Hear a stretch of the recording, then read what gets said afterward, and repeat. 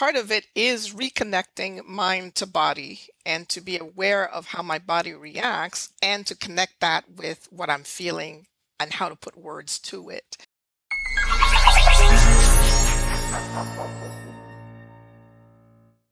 Hi, my name is Gabriella Dennery, MD, life coach at Doc Working, and welcome to Doc Working, the Whole Physician podcast. I'm absolutely excited to bring my next guest today because I think we're going to have a really good conversation about one of the missing links to approaches to treatment of trauma. And this is very salient, very relevant for physicians who may be dealing with burnout. And one of the outcomes of burnout, as many of you know, is PTSD. And so I want to welcome to Doc Working, the Whole Physician podcast, integrative psychotherapist, Francine Kelly. Francine, welcome. Thank you, Gabriella. It's great to be here. Thank you for having me.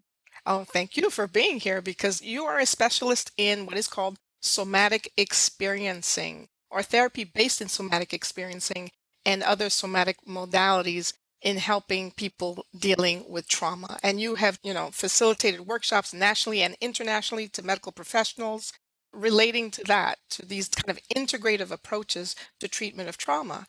And so before we get into that detail, can you share with us exactly what inspired you to get into this kind of work? Wow. So that's a long story. And it's always so interesting where to start, right? Because I feel like so much of the work that we do is based on our history and what we needed in order to feel healthy, to feel well. I guess I'll start with I was a yoga instructor, and yoga is something that I had the honor of being introduced to as a child growing up in Kingston, Jamaica, which you might recognize in the 1970s was a pretty odd sort of occurrence. But as a yoga teacher, I had learned how to track the whole body, right? To look at people and their whole experience. And so psychotherapy is actually my second career. I was a database manager for a decade. Yeah. And then I had two kids, and all of a sudden I didn't want to do databases anymore. So I went back to graduate school to study counseling. And as I was doing my practice sessions as a student, as I was doing my internship at a domestic violence shelter, I realized that even as I was talking to people, which is what we were trained to do, there was something happening in their body. There were gestures that were happening. There was postures that were shifting. People were saying one thing, but their bodies were doing something else. That's a familiar thing, I'm sure, for physicians and for therapists. And so I thought, okay, something's going on here, and I need to know how to do this. And I went looking. I thought I would have to figure it out myself. How do I integrate yoga? Because even doing a little bit of yoga with the women at the shelter, it was like, I remember teaching a basic breathing technique and a little bit of stretching. And their eyes got really big and they were like, oh my gosh, what is this? And so I wanted to know, how do I do this? And so I started doing some research, and I found out that there were trainings in yoga as an adjunctive to treating trauma, PTSD, and also that there were these somatic therapies that were available that already did the thing that I wanted to have happen. So I actually studied somatic experiencing and also sensory motor psychotherapy, which is another somatic psychotherapy method. Yeah. So what is somatic?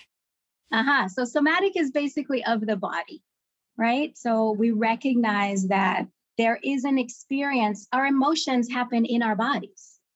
Yeah. I mean, how do you know you're happy, right? You smile.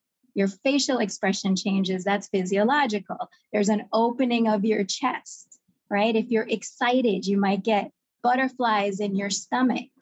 If you're scared, then your body might tighten, your jaw might tighten. Yeah. If you're angry, your eyes get really big. Our emotions are actually physiological experiences that we give names to. We call them emotions. In some cultures, there isn't a different word for a feeling versus a sensation. The word that denotes emotion includes the physiology that comes with the emotion.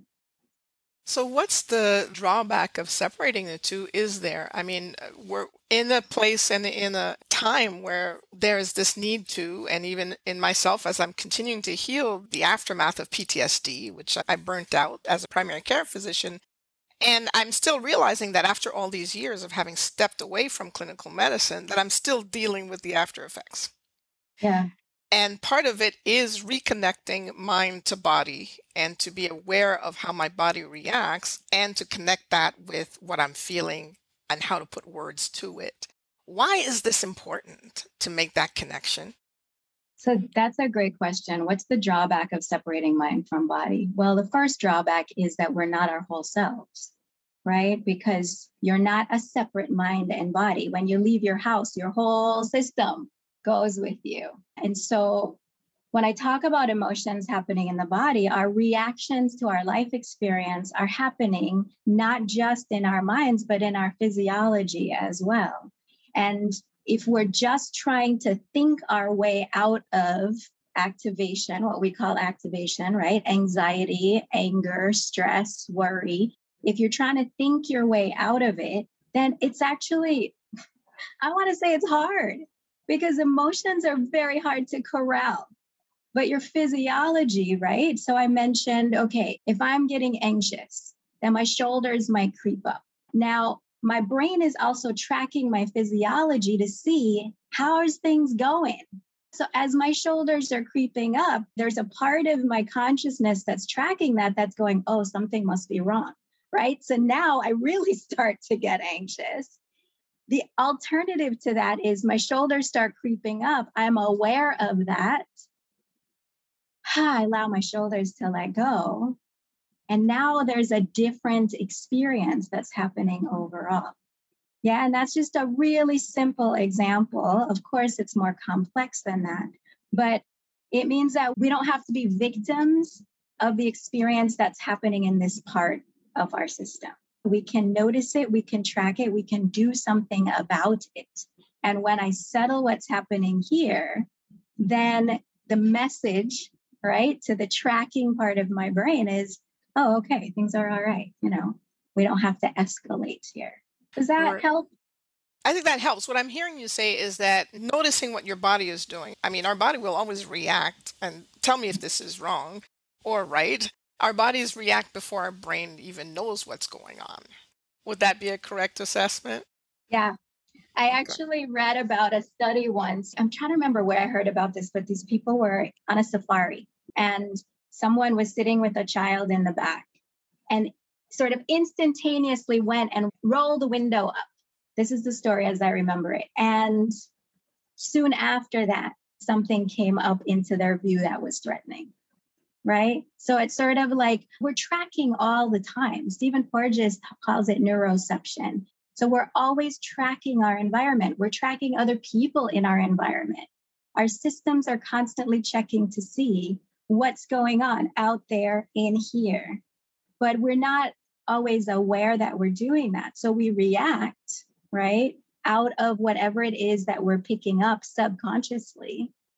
We react if that was something threatening in the past, if it's novel, right? Because we react to novelty as well. And depending on how new things affected you in the past, is whether you're going to be like, oh, cool, a new thing, or your system's going to go, something's wrong, something's wrong. I need to be vigilant. Also, sometimes we're just living in vigilance. Let me stop you here because I think that that brings up a really, really good point. You talked about activation, and let's go into what that means a little bit. But you Mhm. said that the brain doesn't make a difference between being activated from a past event or being activated from a memory of a past event or something that recalls that memory in the present. The brain doesn't make the difference between past or present. And so, as you said, we could be walking with that activation 24/7 or that sense of stress 24/7. So, tell me about what is activation? Okay, very good question. When I work with clients, it helps for us to have a way of understanding, right? We'd like to know what's going on. I always say if we can understand what's happening in us, if we have words to describe what's happening and ways to shift that, then we're not victims of our own experience. So, what is activation? We've all heard of fight or flight response, right? So that's part of it. The ways that we respond to something that strikes our systems as potentially unsafe, potentially threatening. We might go into fight, we might go into flight, but there's more to it than just that. We may also freeze. I can't fight, I can't flee. This threat feels so big that I have to just be really, really still, right? Because so many of our responses come from the olden days, if you will, when we were dealing with predators. We are animals, right? Our systems operate very much on a mammalian response. We are animals in the end, even though we have these wonderful cortices that help us to reason. And sometimes that actually gets in the way. Okay, so fight, flight, I might go into freeze. Yeah, all of that we call activation. What else could happen though is I might decide that the best way to deal with this potential threat is to appease. And appeasement, it's a way that we try to make ourselves safe. Yeah, all of these responses get a bum rap, I always say, because they're all very natural ways of dealing with threat. And we should be able to deal with the threat. Once the threat is over, we get to settle again. That's the idea. One of the things in somatic experiencing that Peter Levine, sort of elucidated was what we call a threat response cycle, where we recognize a threat, we orient to the threat, and we respond to it. And once we respond to it, all those neurotransmitters that came up, all the biochemicals that came up to help us to move into fight or flight or freeze. Sometimes we fold, we might collapse. All of that biochemistry gets discharged either by us shaking or laughing, or sometimes it's just a small sort of reaction, but we discharge and then we're able to come back to that original state, right? Of exploratory orienting, we call it, where I feel like I'm okay, I can move through the world, threats might come, but I can deal with them. And each time we face a threat, it's sort of like with a pathogen, yeah? When a pathogen attacks, your system kind of goes into creating antibodies to deal with that. And once you've fought it off, the next time the system knows what to do. It has built capacity for it. So we're designed similarly where we can build capacity for threat. But when we get interrupted in that threat response cycle, when something happens and we're not able to complete our defense, or we didn't see the threat coming, or it's just so much that we feel overwhelmed. From a somatic lens, we really look at trauma as overwhelmed to the system. When we feel overwhelmed and we're not able to deal with it in the way that helps us to move through and to build our capacity, then in our view, that's when we end up with PTSD. Okay, so if I'm understanding correctly, it means that there's a point where we kind of blunt the response, or the response to the natural response to how to deal with a traumatic event or experience or traumatic activation or trigger or memory. It doesn't go all the way to completion. And that's where we get into trouble, such as PTSD or other. Would you say that things like depression, anxiety stays in the body for that reason as well, that the responses to trauma don't get resolved? Yeah, there's something that wanted to happen that didn't get to happen. At a sort of maybe least sort of threat, at a lower level of threat, you wanted to say something to someone and you didn't get to say it, right? So there's this sort of buildup of defense that never gets to be expressed. So if it never gets to be expressed, it goes somewhere else. Where does it go? In the body. Yes, that's where it goes. That's somewhere else. It never goes anywhere. Right. And anger is one of those things, especially there's so many ways that we're also trained into, well, you're not supposed to feel that. You're not supposed to be angry. God knows you can't be angry at a patient, right? Of course, you can't do that in the space of the interaction. But when you leave, what happens then? Often what happens then is we beat ourselves up. I'm not supposed to feel this. Like all the messages that we have about how to be good people. Right? If we even notice that it has built up in our system, because oftentimes we ignore it. there's so many ways in sensory motor psychotherapy, they talk about adaptive strategies, which are like the ways that we try to adapt. And these strategies, we usually learn them really early on, right? Like in our family system. This is how I'm going to adapt to, and so many of these responses, again, are tied up in our adaptive strategies. If I had to freeze because I lived in an environment where there was intermittent explosivity, maybe from a parent, and I learned that the best way to be safe was just to be really still. So I didn't, bring any attention to myself. Then that might end up being the strategy that I use when a patient is angry at me, or when I don't know what to do, when I get that sense of activation comes. Yeah. So then we get to start to learn to recognize that in ourselves. That's part of what I love about this work, is that because you're paying attention, what's actually happening in my physiology right now? Are my shoulders coming up to my ears, right? Did I just stop breathing? Am I collapsing? Is my whole body sort of going into collapse?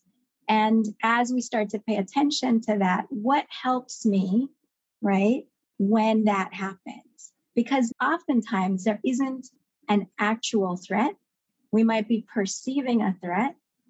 And so, like you said, right, so the body responds to a perceived threat that's based likely on something from the past. So can I come back to the present moment and what's actually happening here? Right, exactly. Stay tuned for more after this message from Empath IQ. Empath IQ gives individual physicians and medical practices a way to control the online review process. Let Empath IQ show you how to get more reviews, tie them to your personal Google My Business page, and respond to reviews with confidence. Visit empathiq.io, that's empathiq.io, or call 858-375-5686. Mention you're a Doc Working fan and get 2 months free. So what would be, because I'm also trying to make kind of the differentiation between, as you said in the beginning, we can't think our way out of trauma, but there is some thought involved, I guess, as your, your shoulders are going up. You got, oh, my shoulders are going up. Which choice am I going to go? I'm going to escalate the situation, get anxious about it, or am I going to take a deep breath and relax? And even if the circumstances around me haven't changed, but my response to it changes. At the same time, when a person is activated, are there certain things that they can do right away to help alleviate some of the anxiety and the stress? Particularly if that feeling of overwhelm just is overwhelming and you can't see anything, hear anything, or understand anything. It's just panic city. What would you recommend? Yeah. So to answer your first question, you can't think your way out of it in the sense of there's a difference between thinking and observing. Yeah. And I love it in the yoga system. And I know we were going to talk about SE today, but I hope it's okay that I bring in yoga because it's all somatic, right? They figured that out thousands of years ago. But in the yoga system, we talk about the difference between automatic thoughts and the observing self. And so our automatic thoughts is just that, like, my brain is running in reactivity. The observing self is this part of us that can pause, check in, my shoulders are up to my ears, right? And so I'm trying to talk about a lot of complexity. A simple thing then is, can I allow them to let go? And what happens in my experience now? Or I've stopped breathing, right? Can I notice that there's plenty of air? And can I notice the tension that comes as I stop breathing? And as I allow that tension to let go, what happens now? But a big part of this also has to do with, if I'm in danger right now, I need to respond to that threat. Yeah. But so many times we have these reactions and there isn't an actual threat. So that being in the present moment, we talk about that with mindfulness and people are like, oh, okay, so I know I have to come back to the present moment. But you can't really check for threat if you're operating on the past, right? You can't really check for a threat that you're worried about is going to happen in the future. And that's what happens. Someone said we are multidimensional beings. So we literally our brains operate in the past, the present, and the future. And usually we're either in the past or in the future. We humans so seldom are actually right here, right now. And that's one of the things that also I love about somatic work is that we do it here and now. It's not what did you feel when the trauma happened. It's what's happening in your system right now as you think of that. And we only go to that if the person's system has already had a capacity to continue to be in the present moment as we think about difficult things that happened in the past. What I'm hearing is someone has to be able to make room for that, have that capacity, because in the moment, it can't necessarily happen that this new information comes in. It's like, okay, well, what do I do? What strategy do I employ to bring myself out of this state of anxiety, let's say? So how would a person be able to, break that cycle as quickly as possible? Because we want to do it quick, right? Well, okay, let me. You're right. You're right. There's the in the moment thing that is happening. Something is triggered right away or activated right away. And then there's how does a person develop these coping skills over time? So Definitely. let me split that in two, therefore. Yeah. Okay. So I find, what we call psychoeducation to be really, really helpful of just like, here's how your nervous system works, right? My system goes into sympathetic charge, like on a dime, or my system goes into shutting down on a dime, right? Just being able to understand that so we can start to name, oh, this is what's happening. Because like I said in the beginning, in my experience and in working with clients, when I have some way of just being able to go, I understand what's happening in this experience. And another part of this is normalizing, right? This is how our systems are designed to work. So if I'm activated, it's not like I go, what's wrong with me? Why am I being activated? I get to go, oh, okay, something must have felt threatening to me. Something must have felt like a threat. Let me start to get curious now, right? So curiosity. Curiosity is huge. Peter Levine says you can't be curious and traumatized at the same time. Like we get to sort of notice, okay, something's going on right now. In my yoga training, one of the mantras that was given by Kriyanandaji, who was the head of the yoga school where I did my training, he said, isn't that interesting? Right? But that's not like I'm going to go into analysis and trying to figure this out. This is a observing self. This is me stepping back from, oh my gosh, and going, oh, okay, that's interesting. And then we get curious, what's happening in the body, right? If something starts feeling, then I get to go, okay, this feels like activation. How is this activation showing up? Because I could imagine that, knowing how my brain functions and used to function, I had to know why. Why is this happening? Exactly. Why am I getting there? Why am I feeling the Right. way this is? I don't understand. Right. Why I shouldn't be feeling this way. So rather than asking why, it's to just say, that's interesting. To be that curious observer, no judgment, no, as one of my teachers used to say, no judgment, no heat. That we Exactly. don't increase the temperature. It's just an observation, which means that I don't actually have to know why.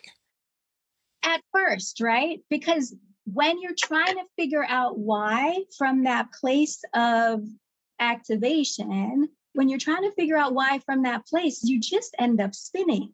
Like that's not a place that we can actually make any kind of reason, right? We know what happens in sympathetic charge. Our cognition is not firing on all cylinders when we're in high sympathetic charge. And also, we're not relational in that place either, right? So there's a challenge then of, okay, like, can I self-regulate, which is step one. I mean, eventually what we also want to be able to do is build our capacity. But I often talk to clients about we're building a toolkit for self-regulation. Back to the story I told about working at the shelter. There's a yoga teacher who says it doesn't matter what you give someone as long as you give them something. If I feel like I have some sense of being able to settle my own physiology in the moment, right, then at least I'm not a victim, as I said before. And then at least I feel like, okay, there's something I can do here, right? I understand, yeah, this is sympathetic charge. I'm in fight or I'm in flight, or I'm just like, my anxiety has kicked up. That means something must have happened that felt threatening or overwhelming. But before I address that, what can I do with this activation, right? Because again, as long as you're sure, like in this moment, there's no threat, right? If there's a tiger chasing you, that sympathetic charge is totally understandable. You need to address that, right? If someone is attacking you relationally or physiologically, then we want to be able to deal with that threat. Physical threats, yeah, we want to be able to fight or flee. And one of the things that we do with somatic work is to bring those responses back online, because again, we have to have those responses online. Right? So it's a question of having these responses as part of your natural physiology, because we are human, we are mammalian. That's what we do. If we need to run, we run. Yes. And we still have to be able to garner that immediately. And at the same time, knowing when, if a tiger is coming after me, I don't want to be sitting there thinking about, shouldn't. Right, I wonder if I should run or curl up in a ball or just, what should I do? Right. I just go skedaddle. Right. At the same time, in our day-to-day lives, it's knowing that when we're activated, as you said, how to self-regulate, because sometimes that activation is not necessarily appropriate to the moment, but it's there. Right. And so, as you said, building that toolkit, which I love that phrase, to building a toolkit for self-regulation, and that's something that is learned over time. And with the help, of course, of the support of an SE-trained therapist or an integrative therapist who looks at mind and body in terms of healing trauma and healing wounds and how to deal with activation in the moment. Does that kind of sum it up a little bit? It does sum it up. But I wanted to throw out just one other little quick grounding technique, which is as I'm sitting, I can feel my seat under me. I can feel my feet on the floor. So if you even want to just play with that just for a second, to just feel, right, the support of the chair that you're sitting on, the back of the chair. And is your body holding itself up, which is what we tend to do when we're vigilant, right? Or in this moment when there's safety, can your body allow itself to just be held by the chair? And then sometimes it's also a matter of when what's going on in the body is too much. Can I focus on something outside of myself that's a little more resourcing or settling? Something pleasant, looking at the sky, looking at the face of a loved one, feeling that connection with someone who will hold you relationally. Yeah, not necessarily physically, although that's really good too, because we regulate through touch, but being with someone who has the ability to be calm and settled.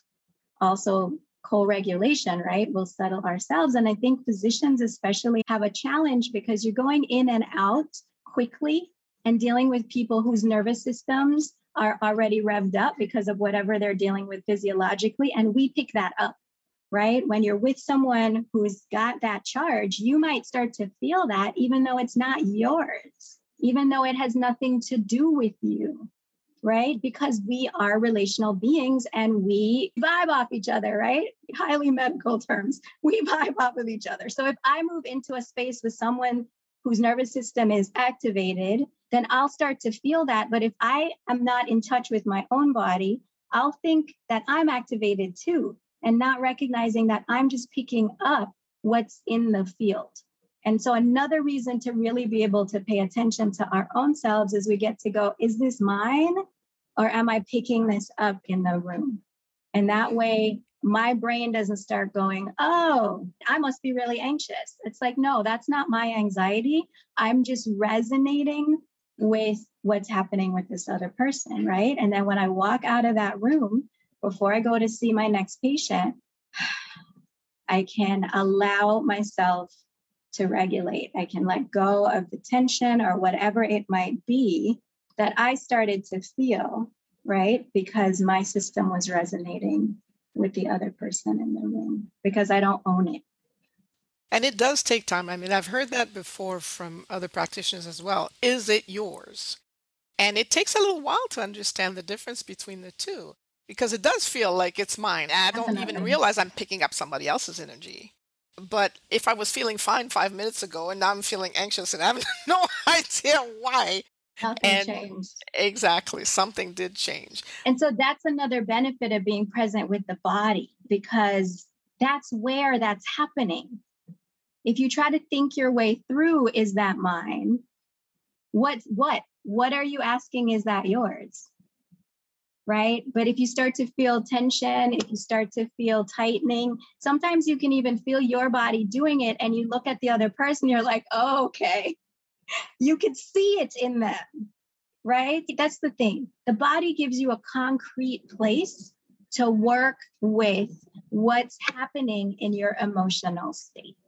So you find that working with physicians, that part of the challenge perhaps, and I don't want to generalize, is to go below the neck. In other words, to connect mind and body so that the body becomes your friend. It becomes your gauge as to what is going on out there, because that's our primordial system, is what happens in the body. But you find that in working with healthcare workers, do you find that that's been a challenge in getting that connection going, or is that just a general thing of living in the Western world? Yeah. I mean, if you think about it, we get good at what we practice, right?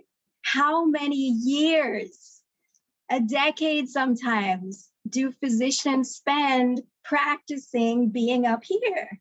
It's what our society, sort of as a whole, tends to value, right? It's like, if I can just power through, or if I can just figure it out, then everything's going to be okay. And some of this stuff is not figure outable because it's not logical. It's logical in the one sense and it's not in another. And that's where I feel like psychoeducation is so helpful. If you understand, right, the smell of this woman's perfume reminds me of a teacher who yelled at me in elementary school. Like, if you understand that triggers in the environment could have to do with something that's not in the present moment, right? Even if you don't necessarily know what the trigger is, there's a way that you get to go, oh, okay, something happened. I don't know exactly what it was, but something happened. So back to the question of, we tend to live in our heads. At this point in my career, people come to me because they want to do somatic work. So they've already figured out that something's going on in the body. But even then, it can be hard. So like, people go, well, you're telling me to check in with my body, but I don't know what that means. So what does that mean? We're checking, did something change in your facial expression? Is there some shift in your muscle tension or relaxation? Did your sense of presence kind of shift? Do you feel like you're all here or not quite here? Are there emotions that showed up, right? Because like I said, emotions happen in here. And sometimes we can find those before we can notice body. We can notice emotion. And then like, are there sensations?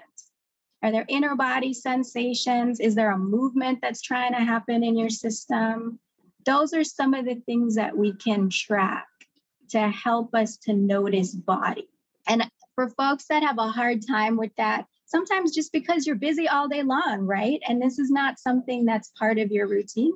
So sometimes I'll encourage clients that I work with to just set a little reminder on your phone for once an hour, or put a little post-it on your screen that says pause. And the pause, right? We get good at what we practice. So all of these things are habitual responses. The pause can become a habit. So if you pause once an hour and just notice, how am I doing right now? How's my body? Am I breathing? When was the last time I took a breath? Or like, yeah, do I feel like I'm here, or am I operating at 50 miles an hour? Can I sit back, feel my back against the chair, feel my seat on the seat of my chair, feel my feet on the floor? Can I just allow myself 15 seconds to take an out breath? Just notice 5 exhales. Instead of your system revving all day, instead you go up, you come down for 15 seconds, right? You go up, the next hour you come down. And so we start to cultivate this habit in the body of settling is okay for a little bit, just 15 seconds, just 5 breaths, just a pause to notice, right? Can I feel myself? And then that starts to become a little more of a habit. What I used to do when we were in person is, as I would leave one client, I would just imagine that anything that I might have picked up, any activation in my system, that on the exhale, I was just allowing it to release down and out through my feet. Imagery, right? Sometimes that works for some people. If you just keep doing that, just every now and then, allow yourself to check in. I would ask the question, is there anything in my body right now or mind that's available to just let go?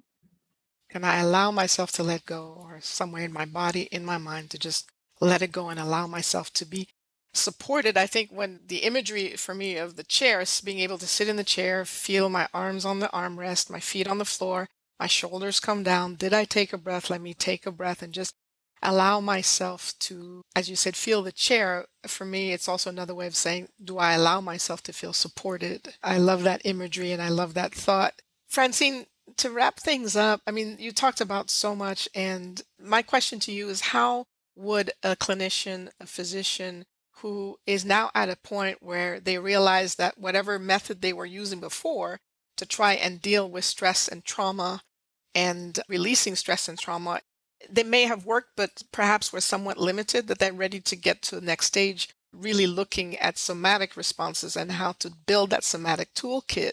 Where would a physician find that resource? So traumahealing.com is the website that has a list of practitioners all over the world. So that's one place that they could go. As I said, there's multiple different systems and different things work for different people. Yeah. So for some people, a yoga class with a teacher that specializes in trauma sensitivity so that they understand how to work with the nervous system through the yoga process, I think would also be great. And some people are like, I don't want to go to therapy. And I get that. And also the type of therapy that we do, we're not sitting and talking about the past. We're really working with skills to help you to deal with what's happening in the present. So traumahealing.org, I mentioned sensory motor psychotherapy is another system that I've been trained in, and they have a website as well, sensorymotorpsychotherapy.com. I mean, if you don't mind sharing about that, you have a group, which I said, pick me, because I'm signing up to do just that, to develop that kind of Yeah. toolkit. Yeah, so my colleague Anita Mandley and I developed what we call the Integrative Trauma Recovery Group. It's a 24-week group process that combines skills and frameworks, understandings from yoga, SE, and DBT, because I was also trained in dialectical behavioral therapy. What is dialectical behavioral therapy in a quick nutshell? DBT is developed by Marsha Linehan. It's typically recommended for working with people that have been diagnosed with borderline personality disorder, which ultimately, is a complex trauma presentation. And the group, it's a psychoeducational group that also includes mindfulness-based interventions. It's another skill building group. I taught DBT groups for years, and there's a lot of value in DBT, and they've just more recently started to include the body. But Anita and I we're SCPs. She was my trainer for DBT. And so we've put these skills together in really what we call a titrated way. So little bit at a time to build, because with trauma, if we try to throw too much at the nervous system at once, it's too much, right? And if you come in and you haven't worked with the body, for me to be like, okay, so let's sit and just notice how that terrible thing that happened to you is showing up in your physiology right now, it creates more overwhelm. So the group steps us gently through with psychoeducation. Anita and I were thinking about how do we provide this information, because we can only see so many clients in a week. So the group was a way to bring the topics that we use with individual clients into a group format so that we can provide information and skills and experiential practices for people who are recovering from trauma, that they can build their toolkit. How can people sign up for that or get in touch with you or Anita? Oh my goodness. I know. You may have an onslaught, but don't forget I'm the top of the list. My website is francinekelley.com. I have a contact page on the website. The groups are typically smaller. You know, one of the things that we're interested in doing is training other clinicians to be able to run the ITR groups. So if someone's interested in learning how to do that, then they can contact me as well. Yeah. What I love about this is a total like integrated approach that brings in the whole human being, body and mind, to really work together, as opposed to one going in one direction, the other one going in the other direction. We're trying to bring them together, and for people to have that toolkit, as you said, that ability to put into practice in their own lives on a day-to-day basis. As they get a little better, they build that muscle gradually over time.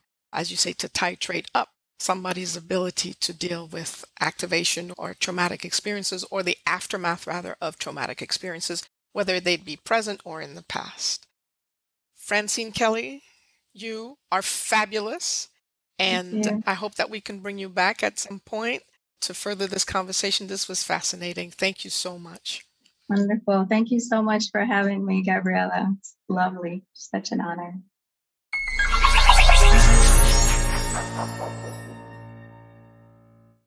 Hello, and thank you for listening. This is Amanda Taryn. I'm the producer of the Doc Working Podcast. If you enjoyed our podcast, please like and subscribe. We would also love it if you checked out our website, which is docworking.com. And you can also find us on YouTube, Facebook, Twitter, and on Instagram. On Instagram, we are DocWorking1, and that is with the number 1. When you check us out on social, please let us know what you would like to hear on the podcast. Your feedback really means a lot to us. And if you're a physician with a story you'd like to tell, please reach out to me at amanda@docworking.com to apply to be on the podcast. Thank you again, and we look forward to talking with you on the next episode of Doc Working, the Whole Physician Podcast.